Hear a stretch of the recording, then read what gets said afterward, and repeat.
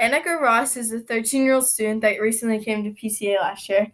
She has soccer and track as sports. She also likes to read. She has lived in Tennessee, Italy, Maryland, and Florida, and is now living in New Hampshire. Annika is a very kind and caring person who wants to become a nurse when she grows up. She believes that you should be positive in a negative situation. This is the story behind this belief. Here is Annika Ross. It was all over the news. Hurricane Irma was going to hit us hard. We were going to evacuate to Georgia. We rented a home for a week. After an 8-hour drive, we made it. The storm was already brewing as we looked at the news. We went inside and unpacked everything. I was around 9 at the time. When the storm hit us with all its fury, we were playing outside with our dogs. Soon the hurricane moved on and we went home. Nothing was going to prepare us for the 90-degree weather with no air conditioning. It is always important to stay positive in a negative situation. That is what gets you through tough times. My mom was in anesthesia school at the time. Her school wanted her to continue and stay so she could learn. When I first heard about it, my mind was pacing back and forth. I did not know how to react to this. What if Hurricane Irma destroyed the building she worked at? But I remember God would be watching over her. That is what kept me positive. My mom talked to the people who worked there. She decided family was first. I was relieved nonetheless. This shows being positive always helps in tough situations.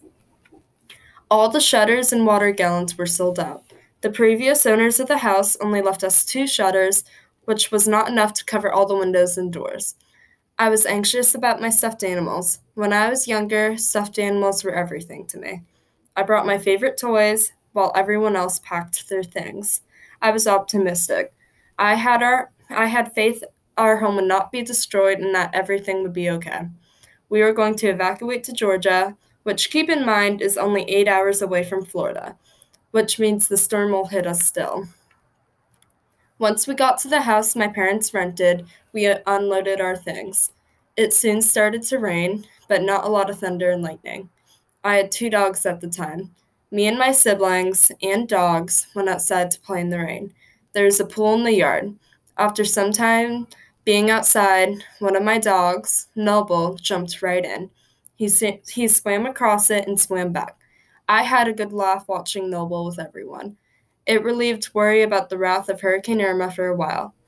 We had to head inside after the storm got too bad. Both my dogs were muddy. Soon the hurricane moved on and we got ready to leave. During the road trip home, we soon got to Florida. There was so much destruction from the hurricane. There were fallen trees and some broken homes. And we had no electricity. I got crankier as I looked at my scorched neighborhood. After about 2 days, my dad finally got the backup generator up and running. We helped clean up our neighborhood and made the best of it. In closing, it is good to make a negative situation into a positive one, like having laughs when your dog jumps in the pool.